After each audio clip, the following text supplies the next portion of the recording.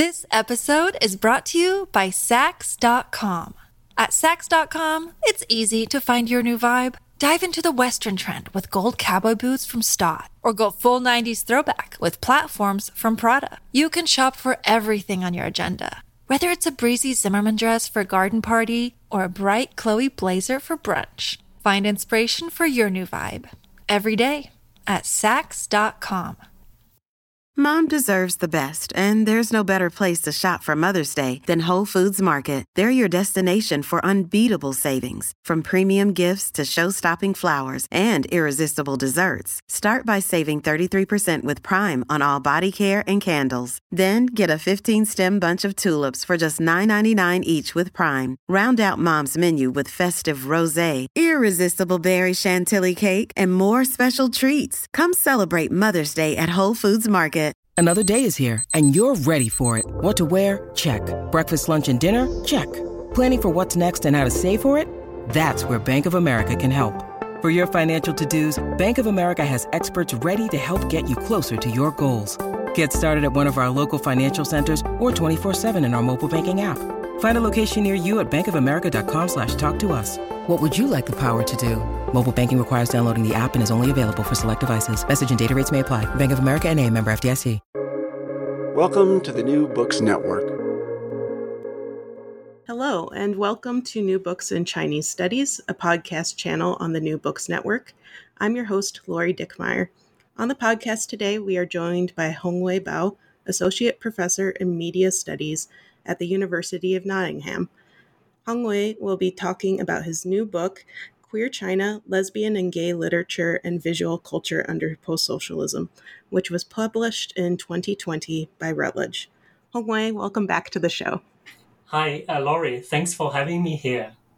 Yeah, listeners may remember that we did an interview together for your first book, Queer Comrades, Gay Identity and Tongzhi Activism in Post-Socialist China, which came out a couple years before this one in 2018. But for listeners who haven't had a chance to listen to that episode, could you briefly tell us about yourself? Yeah, sure. So I'm currently Associate Professor in Media Studies at University of Nottingham, and I research on Chinese queer history and culture. So when I say history and culture, it probably includes everything and anything from literature to art to theater to media and so on. So I primarily use an anthropology and cultural studies approach to analyze cultural texts as well as social practices. Awesome. And now perhaps we can get to your new book here, Queer China. Could you tell us how you came to write this book? And I believe there is some connection with your previous work, Queer Comrades. Yeah, absolutely. So after the publication of my book, Queer Comrades, which was based on my PhD thesis, by the way, so I received an invitation from an editor, Professor Russell West-Pavlov from Routledge. He was editing a book series on literary cultures of the global South. And he's asking me if I would be interested in writing a book about queer literary cultures. I'm not trained in literature, but I think the cultural studies approach also has something to contribute to literary cultures. And when they say literary cultures, they actually include everything such as visual culture, popular culture, and so on.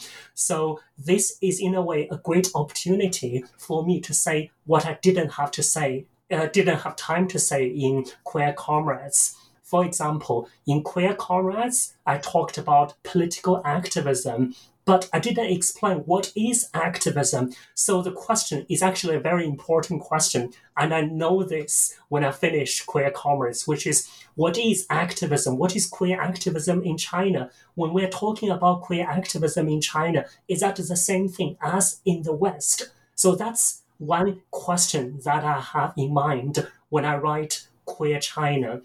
And of course, the second question is, as you know, Queer Comrades already has a very strong focus on cultural activism, on different types of cultural engagement, such as films, literature, and so on. So this, as it turns out, is a very important theme and probably deserves another book to explain that. So I use this opportunity really to pick up those two themes that I left from Queer Comrades and developed into this book, Queer China. So Queer China is really a book on the queer literary and cultural production in post-socialist China. So in relation to the first book, so emphasis on queer political identity and activism, this book would have a stronger focus on culture. Yeah, I think having read both books, they work really well together. I felt that my reading experience of Queer China was really enriched by that previous discussion in your other book, Queer Comrades. So I'm glad you were able to continue that. Could you tell us a little bit about how you went about conducting your research? I know you spent a lot of time in China, and you describe your work as participatory action research. So could you tell us a little bit about what that entails? Yeah, absolutely. So first I'll say is that the field work of this book somewhat overlaps with the field work of my last book, Queer Comrades, which was basically a kind of ethnography of queer community and culture and activism in China in the 2000s, from 2000 to 2010s, etc. But after that, I went back to China every year, before the pandemic, and then continued my fieldwork research. So fieldwork is certainly an important method, but there are also other methods. So because of the subject matter, so I'm looking at those literary texts, I'm looking at films. So inevitably, so textual analysis of these cultural works would be an important method.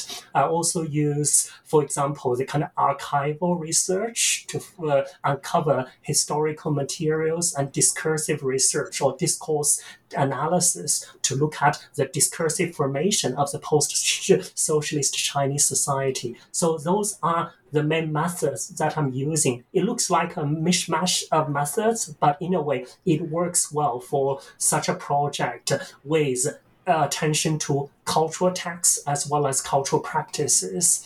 So as a kind of insider of the Chinese queer community, sometimes I have this kind of identity crisis of doing ethnographic research. So am I a researcher or am I an activist? So a lot of times I participated in those cultural events, sometimes even being very proactive in helping out in those events, such as Beijing Queer Film Festival and China Queer Film Festival Tour and so on and so forth. So eventually I negotiated my own identity as a kind of activist researcher. So in other words, the research that I'm conducting is part of China's queer activism. At the same time, Chinese queer activism also informs my own research and makes me come up with new theoretical paradigms, concepts, and so on. So I no longer consider myself as a sole researcher doing objective research, and my subjectivity becomes particularly strong in my ethnographic account and in my analysis of the cultural texts. Yeah, I definitely saw that attention to your position in your research. I really enjoyed the part of your introduction where you were talking about Chinese history during your life and how it intersected with your identity. I thought that was really fascinating. And I have to ask you a follow-up question. You briefly mentioned that you've been able to participate in the queer community in China during your visits up until COVID. Of course, COVID has disrupted a lot of different things. And it was something I was thinking about while considering your book, because 2020 was the huge turning point for us. So I wonder if you could briefly talk about how COVID has impacted your ability to conduct your research. Yeah, absolutely. So COVID both created difficulties or challenges for my research and opportunities. So let's talk about opportunities first.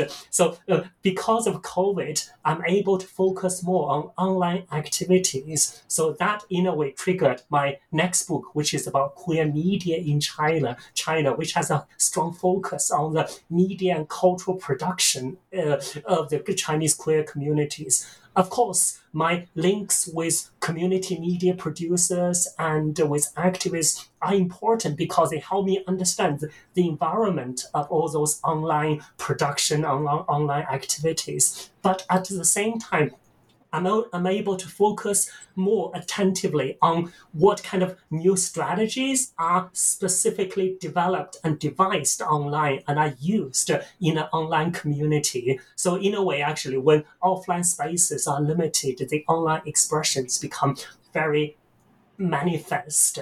So these are opportunities. So, but also there are challenges. The challenges, of course, not being able to, well, in a way, talk to the activists in person and see those cultural events in person. And also, I mean, the activists are struggling a lot during the COVID because not only because of COVID, but also because of the kind of very strengthened government censorship and crackdown of civil society during the COVID period. So it's very disheartening to see what's happening on the ground. Yes, so these are, in a way, some of the challenges of doing COVID research brings out. That also reminds me of the kind of necessity and even the urgency of documenting this part of history when it's fast disappearing. Yeah, I definitely got that sense that you wanted to record and document in addition to analyzing what you're looking at in the queer community. That's awesome. I wonder if we could continue on and talk a little bit more about some of the key terms that you introduce in your introduction. So, for instance, you use the term post-socialist metamorphosis to describe this transformation or set of transformations taking place in China's post-Mao and post-socialist era. And this is a theme that is throughout your book. So I wonder if you can talk about what you think are the most important features of the post-socialist metamorphosis for you. Yeah, sure. So I use the term actually to describe the interaction or the kind of interplay between the social change and the transformation of people's gender, sexualities, and subjectivities. So in a way, the social change shapes people's subjectivities. At the same time, people's subjectivities are also shaped, are also in a way interacting with society and history and so on. So in a way, this term brings together the social, political, and individual level really well. But at the same time, while I was writing this book, I was very much influenced by Deleuzean way of thinking and also Chinese Daoism. So basically thinking about human subjectivities as forever changing and the society as constantly changing. But such theorization can easily lead to the kind of historical annihilation. So essentially, we need a strong historical and social context to anchor all these changes. So in China, when we are talking about gay identity and queer desire today, we are essentially talking about how China's specific historical trajectory and social conditions shaped people's expressions of gender, sexuality, and identity. And I use this term post-socialist metamorphosis to describe the negotiation of China's socialist past and the post-socialist present, and the global and the local, Chinese and the global and so on. So in people's feelings, subjectivities, and embodiments. I think you've already answered some of the other questions I had for you regarding the introduction. So maybe we can move ahead to part one of your book a little bit. And this first part is called Queer Emergence. And in the first chapter, you again are presenting this kind of history, this genealogy of where we get maybe current gay identities and queer desire in China, how they reemerge in the post-socialist period. So I'm wondering if you can talk about some of the issues that you raise here. One idea you explore is something called the repressive hypothesis. So I'm wondering if you can explain what that is and then tell us a little bit about your critique of the hypothesis as it's been applied to China. Yeah, absolutely. So the term is not my invention, as you know. It is originally a Foucauldian term, among others. So essentially, the Foucauldian genealogy is very strong in this chapter. By talking about repressive hypothesis, I'm actually talking about the Western imagination of Chinese gay identity and queer culture, so as something repressed. So there's always this rhetoric that gays and lesbians were suppressed in the Mao era, and now with China's reform and opening up, they have been liberated and they are bravely either embracing or celebrating their sexualities, etc. So this would constitute the kind of dominant discourse about gay culture in China. So there is also a sense of the repression that they're facing and framing the West as a gay paradise, etc. So by doing this, I'm actually drawing on a lot of historical scholarship, including the scholarship by historian Kang Wenqing, who did a lot of oral history projects of the older Chinese gay men who have lived through the Cultural Revolution and the Mao era and the 1980s, etc. And his research is fascinating. It debunks the notion that actually in the Maoist era, people don't have genders, don't have sexualities, and there were no gay people, and gay people were prosecuted, and so on and so forth. Yes, there were cases of prosecution, there were suffering, and there were a lot of agony of not being able to express your own identity and subjectivity. But I think that Wenqing's research actually primarily sheds lights on the kind of narratives of, in a way, people's expressions of genders and sexualities were there, but they were not talked about in a contemporary sense. So in other words, it's about how you frame these practices and how you see these practices. So going back to why the discourse was so dominant, that was in a way related to the Cold War rhetoric of the kind of repressive Chinese regime that impedes people's sexuality, etc., etc. So it's more of a discursive analysis and a critique to the dominant ideologies. And of course, in any day and age, there were people who were being suppressed or repressed. And in Mao's era, many people probably had a really unhappy life. But this doesn't mean there are not other narratives. There are also other narratives that are fascinating, that tax into the notion of how identity is understood and whether sexual identity would be the dominant forms of identity formation for a historical era. Thank you for that really good discussion of the repressive hypothesis. I think it's an important point to make. Later in this same chapter, you explore some of the areas in which gay identity and queer desire were publicly discussed since China's reform and opening up. And scholarship seems to be one major way that this happened. Could you walk us through how that public discussion started to happen and in the 1980s and 1990s and the role that intellectuals played here? Yeah, sure. So I have to confess that this is some part that I hope that I could have time to rework on. This is because I was using the discursive analysis or discourse analysis to analyze this historical period. And of course, by focusing on discourse, you pay attention to certain elements and other elements might have been neglected or undermined. So of course, there was a proliferation of discourses about sexuality. There were tabloid newspapers, there were new presses, and there were radio shows and night talks, etc., that talks about sexuality in an exciting way. And that's one aspect. And Chinese intellectuals played a no small part in this process. For example, there were sociologists Li Yinghe who conducted interviews with local gay men in Beijing in the 1990s, and that became the first sociological research into homosexuality, which is called 男人的世界. And then there were Zhang Beichuan, who published the first medical research into homosexuality in post-Mao China, which is called 同性爱.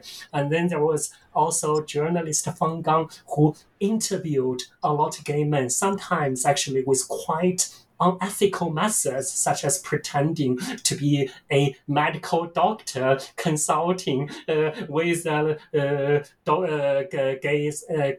men and lesbians, etc. So all these publications raised awareness of homosexuality or LGBTQ people in China, and they played an important role in bringing this topic into the public discourse. At the same time, with the relaxation of China's censorship role, at that time, more and more newspapers and television stations and radio stations started to talk about genders and sexualities in a very exciting way. So gays, LGBT issues become part of this issue of discursive explosion about sexuality in the post-Mao era. However, as I mentioned, that the method, the discourse analysis, has its own downsides, which is a focus on what's printed and what's said and what's documented. And there are a lot of people's practices that have not been documented. For example, people have been gathering in local parks and cruising grounds, toilets, and so on to cruise. And that also shaped the formation of the queer communities, but only by relying on publicly published sources. This insight hasn't gone into the analysis of the chapter, which is a pity. Well, that maybe provides some interesting avenues for future work, it sounds like. The rest of your book is really interesting for me because each chapter is a case study of some kind of piece of literature or cultural production. And it's everything from documentaries, other films, artwork, and even online cultural productions, which I think is a really interesting avenue too. So with the rest of our time, I'm hoping that we can discuss a few of these case studies and hear what you have to say about their analysis. So I think one thing I recall from your previous book is that it focused really on gay men, but with this book, you're expanding your source base to talk about lesbians as well. You even have a section that deals with, this concept of trans as well. So I find this really exciting. Perhaps we can look at your second chapter, Women 50 Minutes, in Search of Queer Women's Spaces. Can you tell us a little bit about who this filmmaker Shito you're talking about and her film?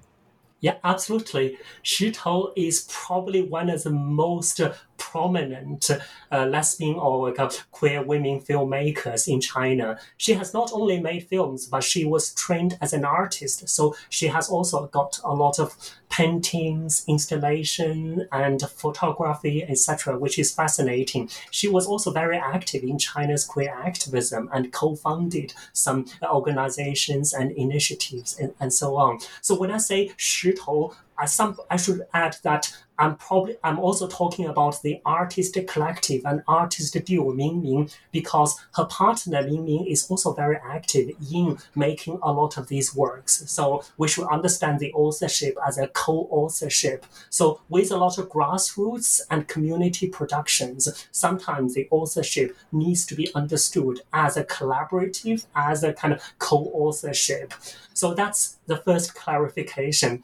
And Shito's films, I'm talking about films here, is fascinating. So she has made about 5 to 7 or 8 films, and some are more widely circulated than others. But her films are mostly documentaries documenting China's queer communities, in particular documenting China's lesbian communities. For example, her film Women 50 Minutes is basically a documentary of women's lives in different parts of China. And then her other film, We Are Here, 我们在这里, is basically a film about China's history of queer women's activism since 1995, since the Beijing United Women's Conference. And then she also has other films such as 我们要结婚, We Want to Get Married, and so on, which is about the kind of queer marriage practices in China's queer communities and the kind of same-sex rights advocacy campaigns. I would say her work is very fascinating because her work is characterized by a very strong subjectivity, a very strong subjective voice. She always uses a first-person narration in her films, and she also uses subtitles. These subtitles are not transcription of people's speech on screen, but her own thoughts. They look like proses or essays or critical comments from the author. So that's fascinating. If you think about the bigger landscape of China's documentary, a lot of them have been very much influenced by the direct cinema tradition, so which is a kind of objective documentation of the social realities as they were. Shito's works, in a way, defines or challenges this objective cinema tradition, foregrounding her own subjectivity, her own gendered and queer subjectivity clearly on screen and in front of the camera. So this is fascinating. Yeah, I really enjoyed reading this chapter because I was maybe surprised by the style of her films as you described them. So, for instance, you mentioned the subtitles that she includes, her voiceovers, and I think, especially for a Western audience, we think of documentaries as being very true and factual.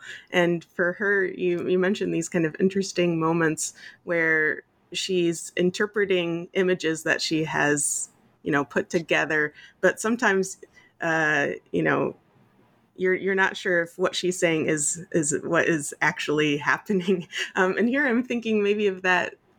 Was it the Lesbian Village, where you have this older couple, these two women who are spending some time together in a park, and she says that they've loved each other their whole lives. Mm-hmm. But we don't know if that's actually the case or if that's how she's reading it, right?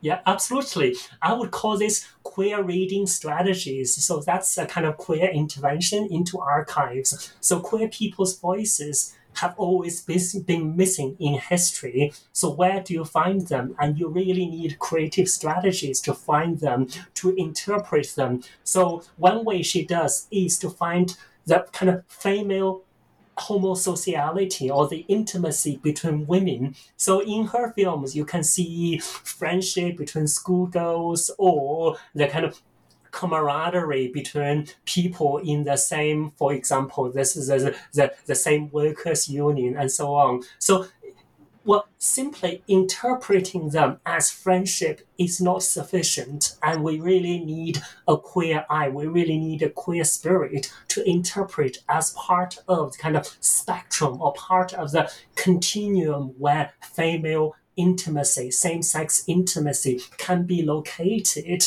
So that's why that I call this chapter kind of locating queer women's spaces. It's not that queer women's spaces are there waiting to be discovered. It's really about how we look at women's lives, how we look at queer women's existence, and finding inspiration from existing archives. This episode is brought to you by Saks.com. At Saks.com, it's easy to find your new vibe. Dive into the Western trend with gold cowboy boots from Stott, or go full 90s throwback with platforms from Prada. You can shop for everything on your agenda, whether it's a breezy Zimmermann dress for a garden party or a bright Chloe blazer for brunch. Find inspiration for your new vibe every day at Saks.com. Hey, it's Ryan Reynolds, and I'm here with Keith, co-star of my upcoming film, If, only in theaters May 17th. Do you want to tell people the big news? All right, I'll do it. Sign up now and you'll get unlimited for $15 a month and 6 months of Paramount Plus Essential Plan on us. MintMobile.com/switch. Upfront payment of $45 equivalent to $15 per month. Unlimited over 40 gigabytes per month. Face lower speeds. Videos at 480p. Active Mint customers by 531.24 get 6 months of Paramount Plus Essential Plan. Auto renews after 6 months. Offer ends May 31st, 2024. Separate Paramount Plus registration required. Terms and conditions apply if rated PG. Yeah, I thought it was a really fascinating case study. I wonder if we can turn to your next chapter now, Beijing Story, Becoming Gay in Post-Socialist China. This was, as you say, originally an online novel, later adapted into a film. And you describe it as, quote, a narrative of desires in queer space in post-socialist China, end quote. Could you tell us a little bit about this story and what you think it has to say about the intersection of class and gay identities and queer desires in China? And just as a side note, I think it's really fantastic that you're looking at some online sources here, right? Yeah. Thank you. By the way, so for English speakers or English readers, this novel has now been published in English. So it's called Beijing Comrades, translated by Scott Myers, which is really well done. So I would encourage you to find the book and read. So, but of course, when this book was first appeared, it was an online novel. And of course, when you publish on a BBS, so it's in a way published on instruments. So the author wrote one chapter, one section, and published it. And then the readers will comment on it and will appreciate, and so on and so forth. And then this encourages the writer to keep on writing. So in a way, it's a very interactive process. When we read this novel in a book form, we probably can't imagine actually what it was at that time. But it's important to understand the context of this this story. And this story was later adapted into a film called Lan Yu. But of course, because Stanley Kwan is a Hong Kong filmmaker, and he has his own interpretations as a film. So the book and the film might have some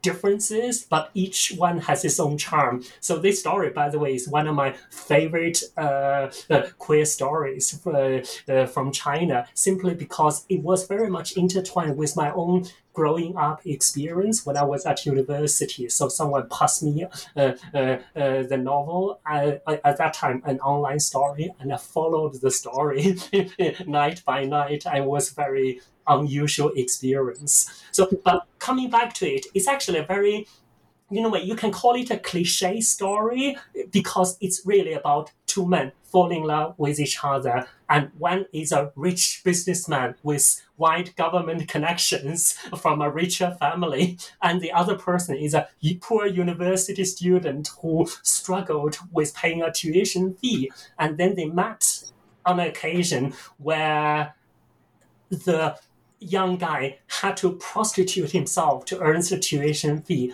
But of course, at first, neither man took this seriously. It was just a transaction of money and sex. But eventually, they came to realization that their relationship is more serious than they had thought it to be. So this was a important historical moment. And what's worth mentioning is that this historical moment happened to be in 1989, so during the Tiananmen, so in the aftermath of Tiananmen. So the story was basically divided into two parts. Before 1989, and both people didn't recognize or didn't acknowledge their relationship or their identity. And after that, somehow they came out to themselves. So it's a fascinating story and it's beautifully written. So without giving out much to those who haven't read it, so I would say that it's a love story that is set in a very unusual historical background. And it's this connection between personal experience and the social background that matters. That is more important to me. I'm sure the listeners appreciate that you aren't going to spoil the story for them. I was really struck with this chapter and some of your later chapters that deal, really directly with class. So I found that another important kind of through line in your book as well, that, not everything is, middle class or upper class gay identity. There are these working class identities that are really important as well. Perhaps we can talk about your next chapter, chapter 4, which is dealing with another online source base with fan fiction. I was not expecting this at all. I found it kind of exciting to think about fan fiction as this cultural artifact where we can think a lot about lesbian identity and think also about this really interesting relationship between the writer of this fan fiction and also the community around it. You use this term prosumption to talk about this. So I'm wondering if you can tell us a little bit about Pink Affairs and this interesting kind of relationship. Yeah, sure. So, of course, the prosumption is not my word. So it's a word in fan studies. So developer Henry Jenkins, among others. So it's basically two words putting together, production and consumption. So in online fan communities, and a lot of times, fans are active producers of cultural texts. For example, those fans would write fan fictions, create fanzines, and so on. So they are not only consuming cultural products, but they are producing, and a lot of times they are producing cultural artifacts for themselves. So the background of the Pink Affairs or 绯色事 is actually a reality TV show called 超级女生 Supergirl. So that was very popular in the early 2000s.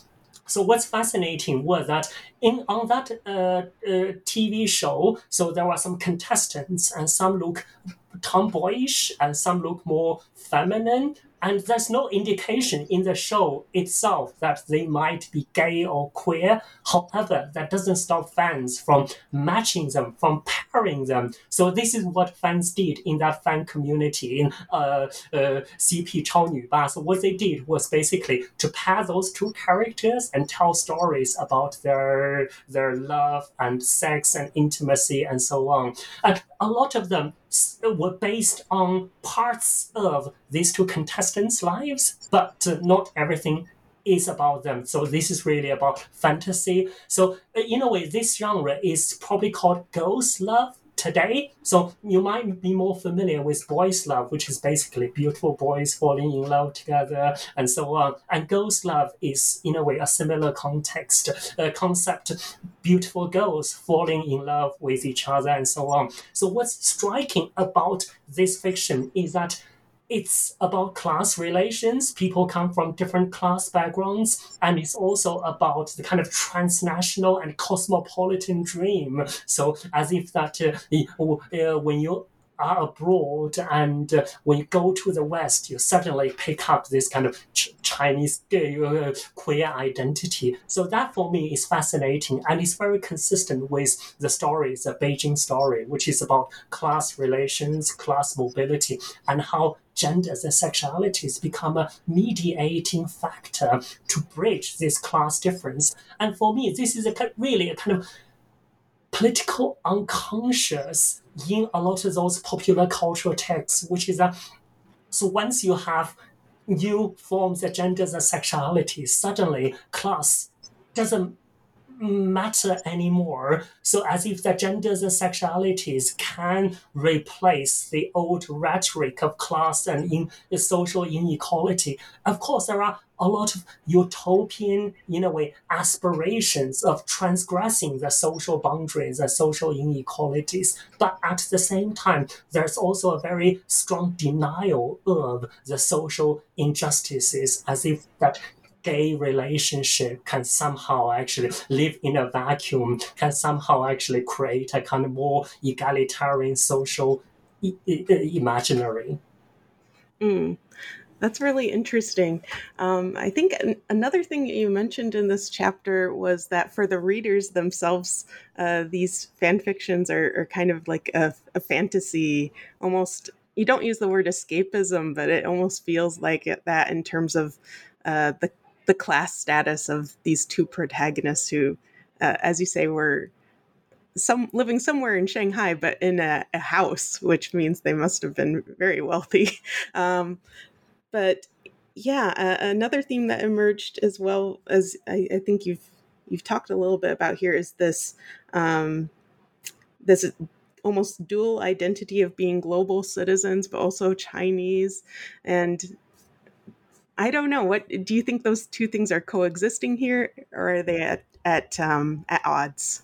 Yeah, well, it's strange that we're talking about this because at this historical moment, it does look like being Chinese and being global are more separated than we anticipate. But remember, most of those stories were written in the 2000s to 2010s when there was very strong optimism about being Chinese is also a global citizen and China is also part of the world. And there's not much difference between the Chinese and the Western. Being Chinese is already being global and being global is also being part of the Chinese. So that was pretty much the rhetoric of the opening up as well as China's entry WTO. So there was this discourse, mainstream discourse going on. So encouraging people to embrace the global, embrace the West, and considering themselves as both Chinese citizens and the world citizens at the same time. But now I think that since the start of the pandemic, probably even before that, so there was a very strong sense of antagonism between being Chinese and being global, as if they are not that they're not that compatible with each other. So I think those cultural texts, now looking back, I think they do bear the traces of their history. Yeah, I think that historical context there is really key, right? We like you say, we may approach these texts a little bit differently today. Why don't we go ahead and talk about some of the later parts of your book? So part 3, you look at queer urban space. And here you have a couple of really interesting examples. You have one about this public performance of a same-sex wedding in Beijing. And you also have one on poetry by Mu Cao. I wonder if you could maybe spend some time talking about activism here. You mentioned that was one thing that you wanted to explore a little bit more. So one thing you do in chapter 5 is talk about the predominant forms of activism in post-socialist China. So could you lay that out for us?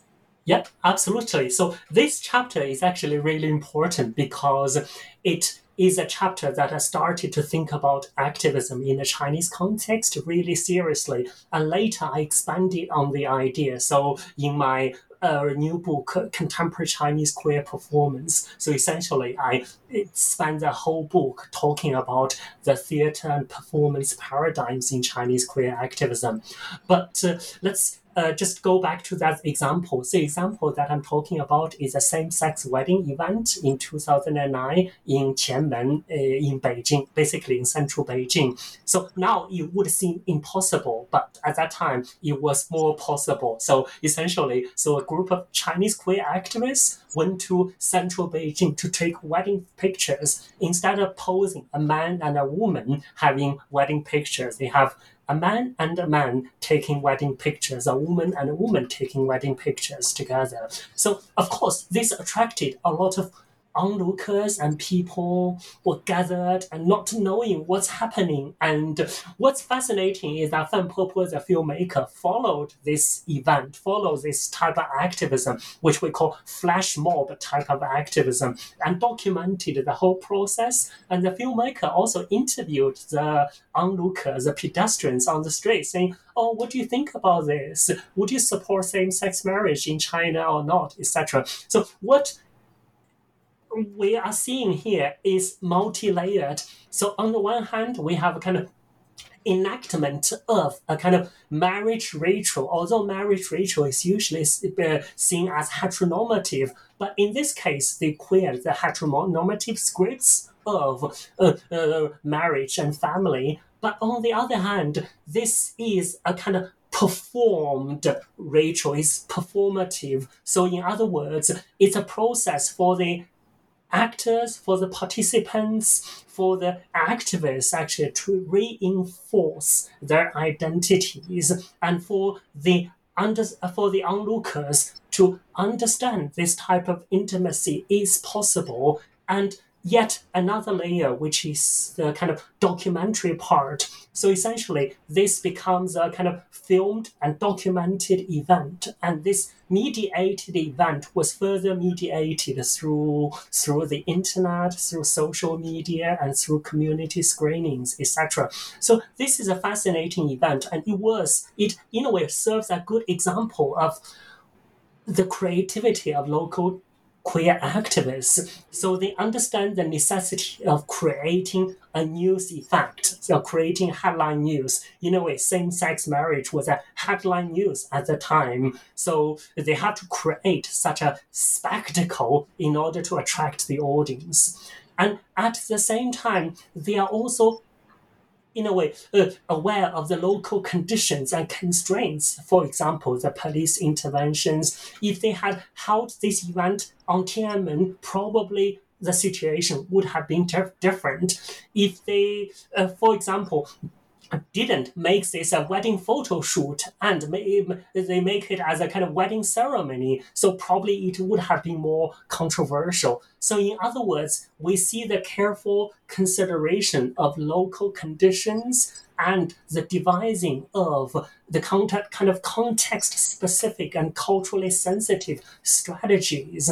So this is a good example of the kind of indigenous or local forms of Chinese queer activism. They draw on global scripts, but at the same time, they are also attentive to local conditions and to specific activist strategies. So I'm using this as an example to showcase the many, many other indigenous and ingenious forms of queer activist practices that makes strategic use of digital media, performance, and social engagement.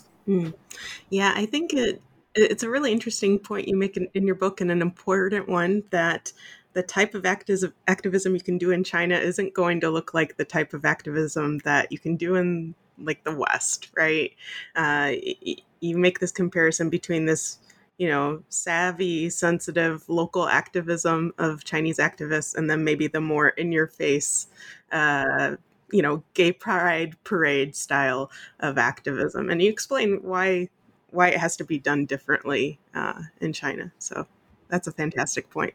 Yeah, this doesn't mean that gay pride didn't exist in China. In fact, Shanghai Pride lasted more than 10 years before it was shut down in 2020, I think. So essentially, there were also in-your-face type of activism, but even for Shanghai Pride, they were very understanding of the local conditions, and they had lots of compromises and in consideration of the participants' safety as well as China's political limits. So yes, but I'm mainly using it actually to compare with a Western way of kind of coming out as kind of confrontational type of activism that takes kind of individual identity as a true essence, as a basis, as a sole basis of activism. But in fact, actually, there are other, in a way, uniting factors or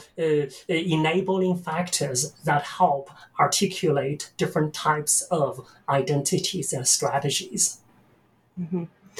Yeah, fascinating stuff. I think we only have time for one more of your case studies, and we have 3 left. So people will have to go and read your book to find out about the other ones. I think, why don't we go with your 8th chapter, Life of a Butterfly, Subjectivation, and Autonomy in Xia Diaz, paper cutting art. I'm going with this for 2 reasons. I think that it's exciting that this is the first scholarly treatment of this artist. And also, it maybe gets us a little bit more at the theme of, diverse types of, gay people and gay art in China. So I'm wondering if you could talk a little bit about who this man is and how he went from being a farmer and folk artist to one of the best known queer artists living in China. Mm-hmm. Yep. So first, a little bit, Xia Die. Xia Die is a paper cutting artist or paper cutter. So some of you might familiar with paper cutting as a kind of folk art or traditional art. It's basically, you use a pair of scissors to cut some papers into different shapes and so on. So this is in a way a tradition that is popular in North and Northwest China, and also it also exists in other parts of the world.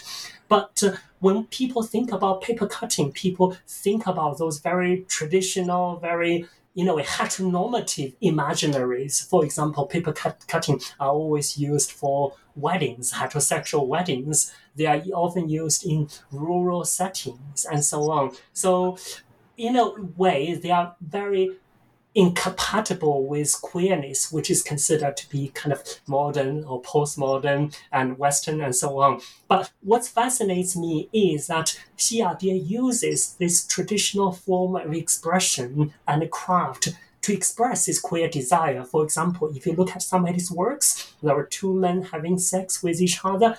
However, they don't look that explicit at all. This is due to the kind of particular artistic language as the paper cutting that involves a lot of abstraction and disfiguration. So in a way, it's more like a cubism, or it's more like a kind of modern artworks. So what's fascinating about Xia Die's life is that he was born in northwest China in Shanxi province in a village, and he learned paper cutting from the rural women, from his mother, grandmother, and so on. So, he migrated to big cities to look for jobs, of course, in his youth, and he was trained in Chinese traditional arts and crafts. And he didn't catch people's attention for a long time. Of course, he was known as a good paper cutter, but apart from that, that didn't make him stand out amongst all the artists until he was discovered by Chinese queer communities. So he went to Beijing LGBT Center and showed his artworks, and the staff at Beijing LGBT Center immediately recognized that he's a queer artist. And this discovery, this transition is significant for his life. So through Beijing LGBT Center, he was put in touch with international curators, art organizations, and become the Chinese queer artist. So it's considered the Chinese queer artist because he uses a traditional Chinese form of expression. It's also because his language and the content of his expressions are very gay explicit. So somehow actually branded with this queerness, that his art was suddenly elevated to an international level and became the kind of representative for Chinese queer art. Of course, I love his artworks and he's really a great person. But for the purpose of analysis, I think what's fascinating is the transformation of his own subjectivity from a farmer to an artist, from a folk artist to a queer artist, and the kind of almost the erasure of the class identity and rural identity replaced by this newly acquired global form of gay identity. That makes him a good example of what I call post-socialist metamorphosis. Yeah, he's a really interesting case to look at, and your book is great because it has numerous photographs of his artwork, but also stills from the movies that you discuss and so on. So that's a great part of your work. So we're starting to come towards the end of our time here. So one question we often ask on this podcast is, what are you working on currently? And actually, I know you've written a couple of books since this book came out, or you've been working on other projects. So could you tell us a little bit about what you've been doing since the publication of Queer China? Sure. So I have a tendency of working on sequels. So essentially, after Queer Comrades, then there are something to be explained about cultural activism. So I wrote Queer China. And after Queer China, because I'm in the field of media and communication studies, and because there are so many fascinating materials about queer media and cultural production, I wrote my next book on queer media in China. And then after that, there's in a way, as I discussed, the importance of the theater and performance paradigm in Chinese queer activism. So that takes me to the next book, which is Contemporary Chinese Queer Performance. So these books pretty much form a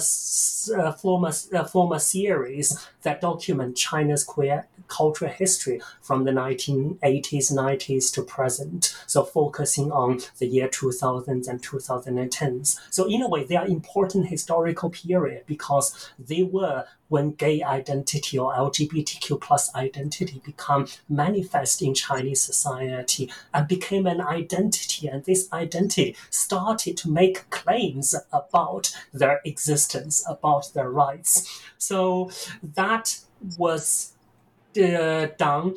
And I'm currently editing a book on contemporary Chinese queer art, which is fascinating. So we invited some Chinese queer artists, including Xi Yabie and Shi Tou and Fan Popo, among others. So about 15 artists to write about their artist practices and to reflect on what is Chinese queer art. We also have curators, scholars reflecting on this issue. So that's an edited collection, Contemporary Chinese Queer Art, to be published by Bloomsbury Press next summer.